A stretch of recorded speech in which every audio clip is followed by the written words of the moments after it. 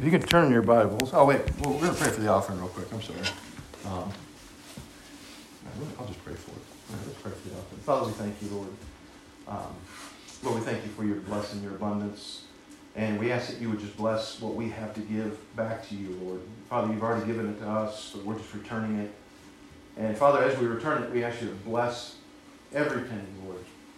And Father, that you would use it the way you would see fit to use it, Lord. That you would help us to be wise and to place it in those places, Father, that grow tenfold, 100-fold, 1,000-fold, 1,000,000-fold. And Father, to bring glory to your name. And we just praise you. Bless this offering, Lord, in Jesus' name. Amen. Amen. Okay. So if you can open in your Bibles to John chapter 21. John chapter 21 and verses 7 through 17.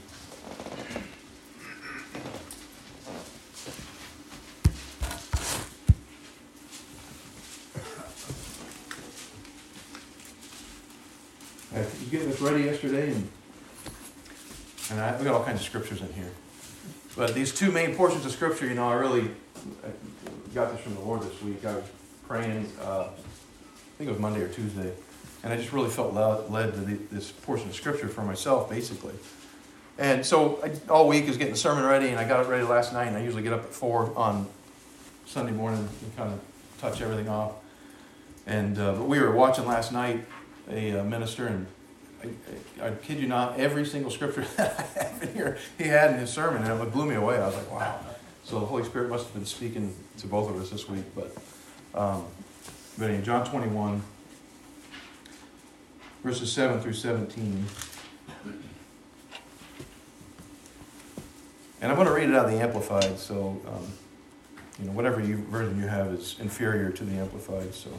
But follow along. I'm just kidding. King James is clearly superior. So, no, I'm just kidding. All right. Start with verse 7. It says, "Then that disciple, John, whom Jesus loved, esteemed, said to Peter, 'It is the Lord.' They saw the Lord on the shore here. So when Simon Peter heard that it was the Lord, he put on his outer tunic, for he was stripped for work. And he threw himself into the sea, and he swam ashore. But the other disciples came in the small boat, for they were not far from shore, only about 100 yards away, dragging the net full of fish. So when they got out on the beach, they saw a charcoal fire set up and fish on it cooking and bread. Jesus said to them, 'Bring some of the fish which you have just caught.' So Simon Peter went aboard and hauled the net to land, full of large fish, 153 of them. And although there were so many, the net was not torn. Jesus said to them, 'Come and have breakfast.' None of the disciples dared ask him, 'Who are you?' They knew without any doubt that it was the Lord. Jesus came and took the bread and gave it to them, and likewise the fish. This was now the third time that Jesus appeared to the disciples after he had risen from the dead. So when they had finished breakfast, Jesus said to Simon Peter, 'Simon, son of John, do you love me more than these others do?' With total commitment and devotion. He said to him, 'Yes, Lord. You know that I love you,' with a deep personal affection as for a close friend. Jesus said to him, 'Feed my lambs.' Again he said to him a second time, 'Simon, son of John, do you love me?' And I'm going to skip the little parentheses. He said to him, 'Yes, Lord, you know that I love you.' Jesus said to him, 'Shepherd my sheep.' He said to him a third time, 'Simon, son of John, do you love me?' Peter was grieved that he asked him the third time, 'Do you really love me?' And he said to him, 'Lord, you know everything. You know that I love you.' Jesus said to him, 'Feed my sheep.'" We're creatures of habit, and we get so caught up in what we've been doing. And we don't even know why we started doing it in the first place, really, when we get in this mode where we just do what we do.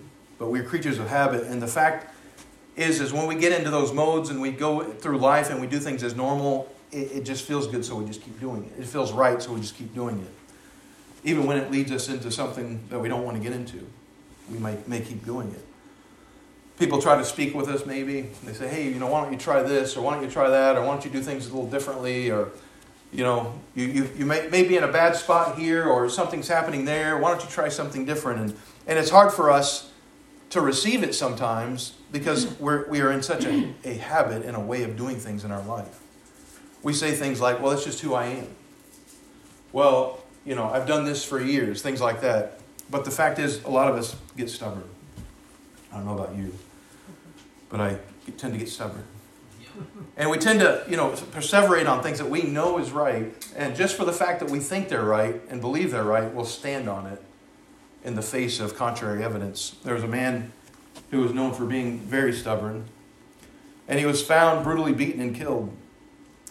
And after a thorough police investigation, there was no clue to who the killer was. They couldn't find him. And so the funeral came, and friends and family were all gathered around. The man's body was put in a coffin. It was ready to be buried. And they lowered the coffin into the hole, and it wouldn't fit in the hole. And so they turned it the other way, and they tried to put it in. It wouldn't fit in the hole. And so they take the coffin out, and they go and they measure the hole, and they dig the hole out to the measurements of the coffin perfectly, make sure the hole's big enough, and they start to lower the coffin back in, and still it doesn't fit.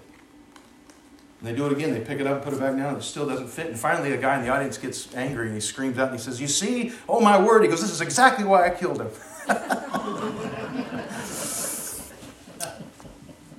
We read Mark 14.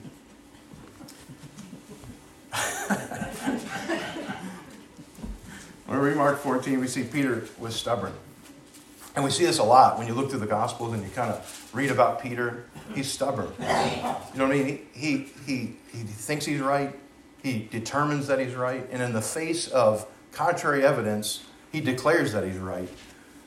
Even we see, when we look back at Mark 14, we see that Peter's warming himself by the fire. You know the story that Jesus has dinner with the disciples. It's the Passover meal. This is his last meal before he goes to be crucified. And Jesus talks to Peter about, the fact that Peter's going to deny him. And he says, "Certainly not. I'm not going to do that." And so Peter finds himself by the fire as Jesus is being led away to be crucified. He's in the courts, and Peter's outside the courts by the fire, surrounded by unbelievers who are declaring to him, "Wait a minute, you're one of those people." And Peter denies it. "No, I'm not. I don't know the man. I don't know Jesus." And so even in the face of rebuke from the world, Peter is not listening. Peter has shut off his ears, even when it was forecasted that this all was going to happen. Sometimes we become stubborn saints, don't we? We get to a point where we feel like we're growing, and then all of a sudden the growing stops, and we become stubborn saints. And I find myself in a position at times where I become a stubborn saint. Regardless of what my friends tell me, regardless of what my family tells me, regardless of what anyone tells me, I am determined to stand my position and not listen. But I came up with a couple of characteristics of what a stubborn saint looks like, and here it is. They won't listen to direction in the face of contrary evidence. They won't submit to any teacher. They won't recognize the fact that they're weak because they try so hard to be strong. Isn't that a stubborn saint? And we don't want to be stubborn saints. And we don't want to be like Peter, although we find ourselves in places where we're just like Peter. Psalm 32:9, it says this. It says, "Do not be like the horse or like the mule, which have no understanding, whose trappings include bridle and rein to hold them in check. Otherwise, they will not come near to you." And this is Peter, as Jesus is trying to tell him, Peter, you're going to fall away. Peter, you're going to stumble. And Peter's like, "No, not me, Lord." And in our bravado, when we understand and we're told from Scripture, that the human body, the human person, the human being is a weak person, we would still stand in bravado sometimes and say, "Certainly not. I'm not going to do that. I'm good. I can go as close as I want to sin, and I'm going to be all right because I'm strong like that." We get that bravado, we get that stubbornness, and it leads us into bad places. In Mark 14:27-30, Jesus says to the disciples, he says, "All of you will all fall away and be ashamed and be afraid to be associated with me as disciples. Because it is written, I will strike the shepherd and the sheep will be scattered. But after I have been raised from the dead, I will go ahead of you to Galilee." But Peter said to him, "Even if they all fall away and desert you, ashamed and afraid of being associated with you, yet I will not do so." Jesus said to him, "I assure you and most solemnly say to you, this very night, before the rooster crows twice, you will deny that you even know me 3 times. And we know the story. Peter denies Jesus. And I've thought about what would it be like, You've been walking with Jesus Christ for over 3 years, 3.5. And you know this man. You have come to love this man. You have understood that this man loves you. You understand that he's the Savior of the world. You understand all the miracles that you've seen. You understand all the healings that you've seen. You understand the transfiguration that you have seen and the glory that was displayed before your own eyes. But yet you deny Jesus. And think about what would be going through Peter's mind. Think about the failure that would be going through Peter's mind when he experienced something like that. You'd be devastated. Here's the Savior of the world at the pinnacle of human history. Comes on the earth. He gets ready to go to the cross. He's going to be crucified in the middle of this climax of all human history. You deny him. And could you imagine, when I do something bad, the enemy comes on me hard and fast. And he plays with my mind. And he tells me how bad I am. You'll never pick up. You'll never be different. All that. Can you imagine doing this? And how the enemy would just play with your mind and condemn you. It would be horrible. It must have been intense. So Satan probably had a field day with Peter. And it's times like this when you feel like all is lost. That things will never change. I'll never be any different. We go through those cycles. I'll always be like this. And it's crushing. It can be crushing. Have you ever felt like that you've done something that made God turn his back on you? That maybe life changed, and as life changed, circumstances changed. Characteristics of life changed. Things got harder for you. Bills came in more abundantly. Relationships turned sour. Something happened, and all of a sudden it feels like God turned his back on you. And then you equate it back to this one time when I did this, and it seemed like after I did that everything changed for me. And God isn't talking to me anymore. And we think like that. We feel lost. Maybe we feel like we've missed the promises of God. That God gave us promises at one point, but they're not being fulfilled now because we messed up. Maybe you've heard you've even denied him. Maybe you've heard it in your head. Maybe, did you deny him? Did you turn your back on him? Maybe he didn't turn his back on you, but you turned your back on him. And now what? Maybe we've just been stubborn like Peter. And we all kind of have that mule face once in a while. Where we're just so stubborn and won't change, won't turn. But we have sometimes in us a fight against a God who desperately loves us and wants us. And the whole point of God doing what he did for us is just to bring us close. That's it. He's not mad. He hasn't turned his back on us. He hasn't forgotten any of his promises. And in our muleness and our stubbornness, he's still trying to bring you close to him. And whatever it takes, he's going to try to do that because he's just bought you to bring you near. And many times we don't listen. And we want things our own way, and we wonder why God keeps putting up with us. We feel like Peter did. Many times I feel like Peter did. And I think if I put myself in the same circumstances, Peter, what I do? You have death all around. You've got the threat of death all around, and you're in the middle of this heightened sense of urgency and conflict and everything that's going on. And what would you say when you're in that situation? Maybe we deny Jesus. But I'll tell you what, reading that inspires me to want to live boldly for Jesus Christ. But there's a contrast. There's 2 people here at this time that are going through kind of the same thing. Peter denies Jesus in the garden, and right before they go to the garden, you have Judas, who also more than denied Jesus. He betrays Jesus. He gives him up for 30 pieces of silver.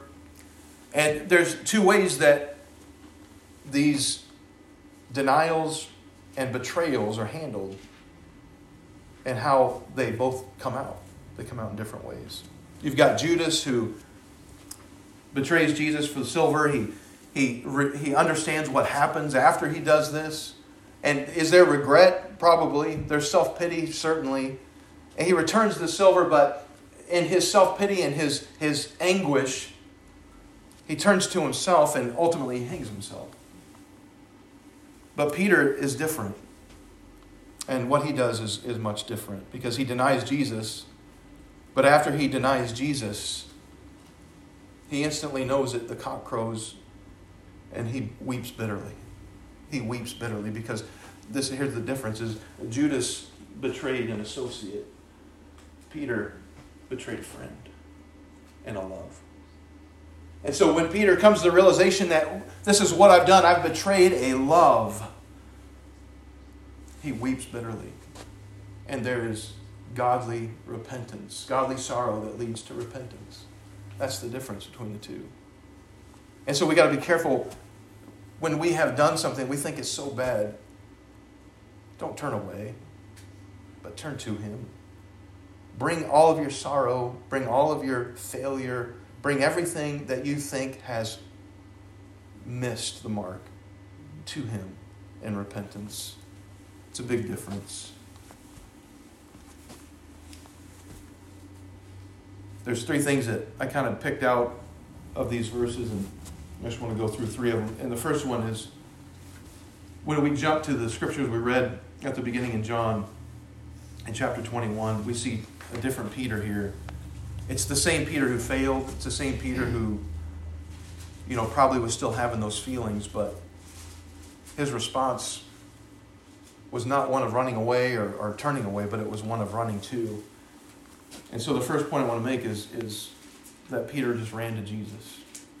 In his desperation, in his despair, he didn't run away, but he decided, I'm going to run to the Savior. I'm going to run to the man that I love, the brother, the Lord of my life. I'm going to run to Him. And so he still has this thought, I'm sure, of things that weren't completely right.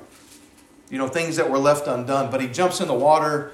He starts running as fast as he can. And someone said, here's Peter. He's jumping on the water. And before he walked on the water, but now he sinks right to the bottom. There's no walking on the water anymore. But he's running towards Jesus. The first time he's walking towards Jesus, he's on top of the waves. But now he's in the waves. But he's still running towards the same Savior. And he was doing something that he always knew before. He said, you know what? I'm going fishing. And have you ever felt like that? I think I've heard a sermon about this where you feel like a failure. You feel like you no longer are a believer anymore. You feel like you're not worthy anymore. And so you do what Peter did. I'm just going fishing. I'm just going to do what I've always done.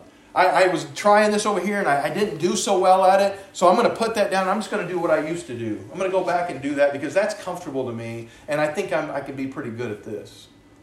So we kind of pick up those things that we think we're good at. And we try to get away from the one that we were following before. And we settle for something that's familiar to us. But it's not what we need for our future. It's the thing we don't really need for our future, but what we do need is our Savior. And so Peter probably has these feelings of failure. And can you imagine going back to Jesus and you got this failure in your heart and in your mind? And Jesus, I betrayed you. Jesus, I denied you. But yet he's running back. It reminds me of the prodigal son, who was totally out of sorts, who lived this riotous life, who, spent all his money, all his inheritance, and he ends up in a pig trough. And he's eating the slop. And as he's eating the slop, it finally comes to himself and he realizes, wait a minute. My father has food for a king, fit for a king. What am I doing here? I'll just go back and I'll repent. And the thought comes to him, maybe I should just repent. And so he goes back to the Father, and on the journey to the Father, he knows that he's betrayed his Father. He knows that he's spent his money foolishly. And he doesn't know the welcome he's going to get. I can identify with that. I remember being away from my home for so many years, and when I went back, you didn't know what the reception was going to be like because you stayed away so long. And this man has the same idea. What's this reception going to be? Because I've been away so long and I've done things in my life that haven't been okay. But when he comes back to the Father, the response is not what he expects. And many times when we come back to Jesus, we expect a response of rebuke. we expect a response of condemnation. We expect a different response than we ever are going to get, because when we come back, what we receive is open arms and overwhelming love. And here's Peter running back. And what's so great about Peter is, even though he would put his foot in his mouth, and even though he was stubborn, he was so quick to go back to Jesus. He wasn't going to allow his failure to keep him from the Savior. Don't allow your failure to keep you from the Savior. He wasn't allowing fishing nets. He wasn't allowing day-to-day life. He wasn't allowing the other disciples or the things around him to stop him from running to the very one that he denied. And you know, we can pick up so many things. And especially as we get into sin. We pick up everything else around us to make up for how we feel and the failure that we've brought on ourselves. Don't we? I'm just going to watch some TV tonight. And I'm not feeling very good. And in your heart, you know this isn't right. So I'm just going to do something else that isn't going to benefit my soul at all, but it's going to benefit my flesh. So let's turn it on, man. I'm going to watch 6 hours of what do they do now? What's it called when you binge watch? I'm going to watch every episode of whatever it is, and I'm going to feel like complete trash when I'm done, but it's going to be all right. Yeah, it's good stuff. But you tend to do that. You pick up all this stuff instead of just running back to the Savior. In Psalm 103:14 says, "For he knoweth our frame, he remembereth that we are dust." When I've considered myself to be high and mighty, or to a place where I thought I knew something, God has reminded me many times that, you are but dust. And no matter what I did and how I thought I've got myself out of God's will, or how I brought myself to a place of rebuke and correction and everything else, He had to remind me over and over again, the only reason that I'm saved is Him, not me. The only reason that I've ever made it to this point is because He called me and I came. He brought me. Why I so concentrate on my failure and my ability to stay, when the only reason that I've stayed is because what He did. But I tend to focus on those things. It should be the very fact that we're failures that should propel us into the arms of the Savior. The very fact that you're a failure. Let your sin drive you into the Savior's arms, not away from them. Because if we waited to be good to come to the Lord, we never would come at all. Have you let your sin keep you from Jesus? Maybe you feel like you've let Him down. Maybe you feel like you don't add up. Maybe you feel like you went too far. Now's the day when you turn around and you start running to Him, because He's waiting for you to come and restore you. Because in His arms you will find rest and grace and peace. 2 Corinthians 7:10, it says, "For godly sorrow that is in accord with the will of God produces a repentance without regret, leading to salvation." And I love that. A repentance without regret. So many times we repent and we regret. We repent and we hold on to the regret. Lord, I'm sorry, forgive me. And then we hang on to it like it's some, Samsonite baggage that looks great with our accessories and everything else, And it's like, just let it go. Repent and without regret. Let the regret go. Because if we lined everybody up and we started talking about regrets, I think we'd all be surprised to see how much regret we carry around. As if, I think sometimes as if we think we're special and we have this one regret that, I'll never be able to forget it. I'll never be able to let it go. But if we lined everybody up and we had a talk and a conversation and we compared, we'd probably see everybody does the same thing. And we're no better or no worse. We're exactly the same. And we hold on to those things. And when we turn to Jesus and we decide, I'm going to run, we always get what we don't deserve. We always get what we don't deserve. And we come running to Christ, and we know we have this thing. We come running to Him. We have this fear of rebuke, and it keeps us from running back in the first place. We stop the running because we have the fear of rebuke. And if you sat down and you interviewed everyone, you'd probably find there's a fear of rejection in every single person. That they fear being rejected by someone else. And that fear of rejection will keep them from coming back, especially to the Savior of their souls. Some people are so rejected that they hurt other people closest to them out of the fear of rejection. That I have such fear of rejection that I'm going to hurt this person first because I'm scared they're going to reject me. And so the cycle goes on and on and on, but don't allow it to keep you from the Savior because He'll never reject you. Here's Peter. He's running to the shore. He catches this huge net of fish. And, kind of when I think about that, I think about, when we go out into the world and people have their accolades and they're good at this thing or they're good at that thing. And they think when they bring that to Jesus, He's going to pat them on the back and say, wow, you did a good job. But none of that matters. Not one thing matters. And so Peter drops the net, the thing that he was so familiar with. And he starts running. They have this huge net of fish. But the funny thing is they have this huge net of fish, which Jesus told them to drop the net. They weren't finding anything. They weren't fishing and catching anything. But Jesus, once again, throw your net on the other side. They catch the fish. And so as Peter's running to the shore, he had no expectation that he was going to have to use those fish at all. And there was no expectation of Jesus to use those fish at all, even though Jesus told him to go and catch the fish. But he runs to shore, and what does he find on the shore? And this is what blows me away. He doesn't find a Jesus who's ready to rebuke him. He doesn't find a Jesus that's angry at him. But Peter finds Jesus, who is now the resurrected, glorified Jesus. And obviously he's in a glorified body, but he's not completely glorified on the earth, but he's resurrected. But it is the glorified, resurrected Jesus. And they have this net of fish. It's out in the water still. And so Peter comes to the shore, and he never gets rebuked. He doesn't experience any anger, but what he experiences is the Lord of glory making him a meal. And sometimes we expect to come back to Christ, and we expect to hear, why'd you screw up? Why did you do this? Remember that from a long time ago? Let's talk about it. You expect that. But what you don't expect is when you come into Jesus, and He's not mentioning, He's not rebuking, He's not doing anything, but He's serving you in your fallen state that you declare yourself to be. He's serving you and making you a meal. That's the Jesus that we experience when we run back to Him. He's a glorified Jesus, but He's a humble servant. And His response to us is a response of love and provision. And that is amazing to me. That even in the depths and the deep recesses of our mind or where we think we have failed, when we come back every time, Jesus gives us this response of love and provision. And the thing about love that astounds me so much, and it really astounded me when I experienced it,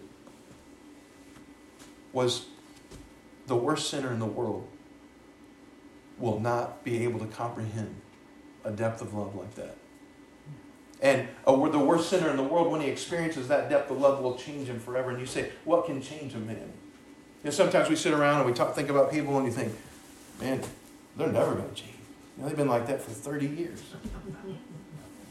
and you think that. You've seen them. You've seen the walk. But I'll tell you what will change them is that depth of love that they've never experienced before. And when we look around, we see people that are hurting because everyone's hurting so bad this day and age. Many people we know that have grown up, they've grown up without a mother or father. And if they have grown up with a mother or father, they've grown up without the love of the mother and father. And so they have naturally been inclined to get into sin because they need to feel something. When you don't feel loved, you got to feel something somewhere. And so you'll turn to lust and everything else to fill the hole that was left by the vacuum when you grew up. But when they come to the Savior and they're overwhelmed, even though they're the worst sinner you've ever experienced, when they're overwhelmed by the type of love that they can't comprehend, they can't understand, they can't explain because they've never experienced it, but when they do experience it, something clicks and happens in their life. And it's the type of love that changes somebody. Somebody once said that Satan cannot understand love because he's never experienced it. And I would think he'd experienced it before the fall, but demons don't understand love. But somebody who comes to Christ will understand it. And they'll experience it. And it'll change them forever. Psalm 23:5, it says this. It says, you prepare a table before me in the presence of mine enemies. And that's our God. He prepares a table before us in the presence of our enemies. And sometimes we think, well, who's our enemy? But I thought about this is when Peter's running back and God's right there on the shore. Jesus is right there on the shore and he's preparing a table for Peter with food on it. Who is Peter's enemy? But himself and what's inside of him. And what's inside of us. And we got to understand when we've been remade, those things have been separated from who we are. But the enemy that I see in ourselves is who he's setting a table before us in front of. Anger, unforgiveness, bitterness, jealousy, lust.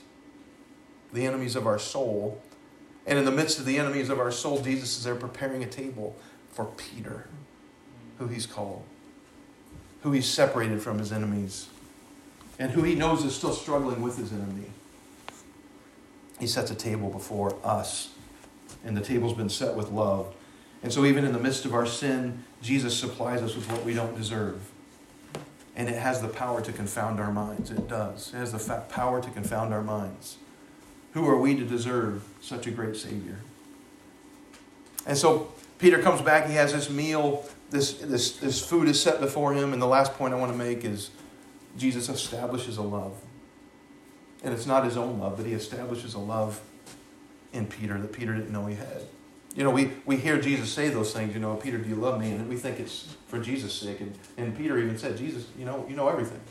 Why are you asking me this? It's because he wanted Peter to know that he truly loved him. Jesus knew Peter loved him. Even when he denied him, Jesus knew Peter loved him. But Peter didn't know Peter loved him. And so Jesus says to Peter, Peter, do you love me? Peter, do you love me? Peter, do you love me? Because Peter had, you know what? Yeah, I really do love you. He had to confirm to Peter that, yes, in fact, I do love you, Lord. And I failed. But it doesn't mean I don't love you. I failed because I'm a failure and I need you. So Jesus confirms his love. And he welcomes Peter on the shore. He makes breakfast. He proves to Peter's own love for Peter's sake. And Jesus says this to Peter. He says, I think it's in Mark 14, he says, do you love me more than the others? Do you love me more than these others? And I like that because he's saying, he's proven to Peter something. You see, the mule is now subsided. The stubborn man is now subsided, who was so quick to say, Lord, all these other ones are going to deny you, but me, man, I am awesome. And I'm not going to fall in the face of death. I'm going to go through it, and I'm tough. And so Jesus hits right to that spot. Don't you love it when that happens? When he hits right to your spot. And he hits right to that spot, and he says, Peter, do you love me more than these others? As if to say, remember when you said this? Let's confirm it with this. Do you love me more than these others? And Peter says, yes, I do. I think we get to that place where we become so self-assured that we think we'd never do anything like that. We look at the news, we turn the news on, and we see the horror of the news. I not to bring this story up, but last week or the week before, I heard a story and I turned on the news. It was about a lady that decapitated her kids. And I'm like, really? I'm like, wow, how do you do that? You hear the most horrific things on the news. But me and my self-righteousness gets to the point where I say, I would never do anything like that. How could they? And we're so quick to say those things. And we judge in our pride. But the truth is, we don't know what we're capable of if we're not tethered to the Lord Jesus Christ. We allow self-righteousness to come in. And we say those things so haphazardly, like, I would never. But do we really know the depths of our heart? Jeremiah says, your heart's desperately wicked. And you have to know the state of your heart. And we have to know, by knowing the state of our heart, we also know the state of our necessity to be tied and tethered to Jesus Christ. Because we're capable of anything apart from him. And that's why we need him so much. But he knows us better than we know ourselves. And I love that. The fact that he knows us better than we know ourselves, he knows that we need to be tethered to him too. He knows our weaknesses. He knows our shortcomings. He knows our prejudice. He knows our thoughts. And he loves us anyway. And he loves us anyway. And he loves us anyway. And sometimes it's us that look upon ourselves with failure and think, Lord, you'll never accept me, but he's already accepted you because he already knew who you were. So why do you, in your standard of righteousness, count yourself out when Jesus, in his standard of righteousness, never did? Maybe you feel like you let him down. And, I let him down. How can he accept me back? Because he loves you anyway. So maybe today is the day where you run back to him. Maybe today is the day where you allow him to restore your heart as he restored Peter's heart. Maybe today is the day that you understand that you really do love him. And that you were meant to fail anyway, because who are you other than a failure? If you weren't a failure, you wouldn't need a Savior. But we do need him. Acts 3:19 and 20, it says this. It says, repent. Change your mind and purpose. Turn around and return to God, that your sins may be erased, blotted out, wiped clean. That times of refreshing may come from the presence of the Lord, and that he may send to you the Christ, who before was designated and appointed for you, even Jesus. Are you ready for a time of refreshing? Have you lived so long in a time of dryness? Counting yourself out, discounting yourself because of what you think you've done. But Jesus never discounted you, and he never counted you out. He already knew who you were before you ever did anything. And he knew you were a failure. That's why he came as a Savior. That's why he made up for every part you don't have. And that's why you need to be tethered to him today, every day, yesterday. You need to run back. I'm going to read this. Nick had this up. I was getting a sermon ready this morning, and I didn't see it last night, but I saw it this morning, and I thought, man, it made me cry. And I don't know if she presented it to the women on Wednesday night, but if she did, I'm sorry, I'm going to reread it. She doesn't even know I'm reading it. But I minimized everything, and I was done. I printed out my sermon, and I looked over here, and I found all this, and I thought, oh, my word. And it went perfectly. And I read it, and it struck to my heart because I need to hear it. And maybe you need to hear it this morning. But Colossians 3:13, it says, forgive as the Lord forgave you. It says, learning to forgive myself. It says, guilt is our friend. If you're like me, it's a friend you don't want showing up on your doorstep. But more than likely, without it, you would go on in wrongdoing until you became dominated and defeated by it. Guilt is an alarm that points to our own misconduct. Yet instead of heeding the alarm, we ignore it. We rationalize it. We deny it. We excuse it. We drown it or drug it. What we rarely do is to use our guilt for good, letting it redirect and thus transform us into better people. We tend to let it consume and destroy us. Much like drinking poison, guilt and the inability to forgive ourselves can slowly eat away at who we are. It can rob us of our inner peace and ultimately shatter our spirits. The dictionary definition of forgive is to stop blaming. The benefits of forgiveness are gifts to both the giver and the receiver, because to stop the blame game and to forgive ultimately releases us from resentment and allows us to experience freedom and peace. Despite this, we still struggle with forgiveness, finding that the hardest person to forgive is often our own self. Have you ever done something, said something that was so horrific? Something that you so regretted doing or saying that you couldn't forgive yourself? Have you relived whatever it was over and over again, each time thinking differently? If only. If only. Has the unforgiveness turned into deep bitterness and even self-hatred? I understand. For 3 years, I was my husband's full-time caregiver. I loved the role. But on this day 2 years ago, in August 17th, I found him unresponsive in our pool. 3 days later, my beloved husband of 49 years, Danny, went to heaven on my watch, and thus began a difficult journey of forgiveness of myself. If I kept blaming myself and wallowing in the guilt, I knew I would spiral down into bitterness and self-hatred. I could actually feel the downward spiral, the downward pull into that black hole the moment I found Danny. My journey to forgive myself began with a simple prayer. God, I am so sorry. Danny's death was my fault. I have failed to obey your calling to care for him. I am so sorry. For 2 days, that's as far as I got on my journey. God, I'm so sorry. God, I'm so sorry. God, who loved my husband and who loves me, used doctors, nurses, and friends to comfort me. I was told that there was no evidence Danny had drowned or had a heart attack, but it seemed that he simply had gone to sleep in the water. But I was still left with the stinging self-flagellation of blame, guilt, and all the what-ifs and if-onlys. Then God seemed to whisper to my broken, grief-stricken, guilt-ridden heart, "Anne, I forgive you. The blood of Jesus is sufficient for the forgiveness of any and all sins, including your temporary neglect of Danny and subsequent death. You have said you were sorry. You asked me to forgive you, and I have. Now accept my forgiveness and my timing. I called him home when his life was complete. I had numbered his days. Trust me and forgive yourself." As I thought about it, I reasoned, if God says he forgives me, who am I to say, "God, thank you, but I just can't forgive myself"? Am I greater than God? Are my standards of righteousness higher than his? If he forgives me, I really have no option but to accept his forgiveness and forgive myself. So I did. With humble gratitude and thanksgiving, then the peace came. Once we tell God we're sorry for our sin and failures and accept his forgiveness, then forgiving others, including ourselves, is an act of worship. It's a decision we make not only in obedience to God's command, but also in response to his own love, grace, and mercy extended to us, pure and simple.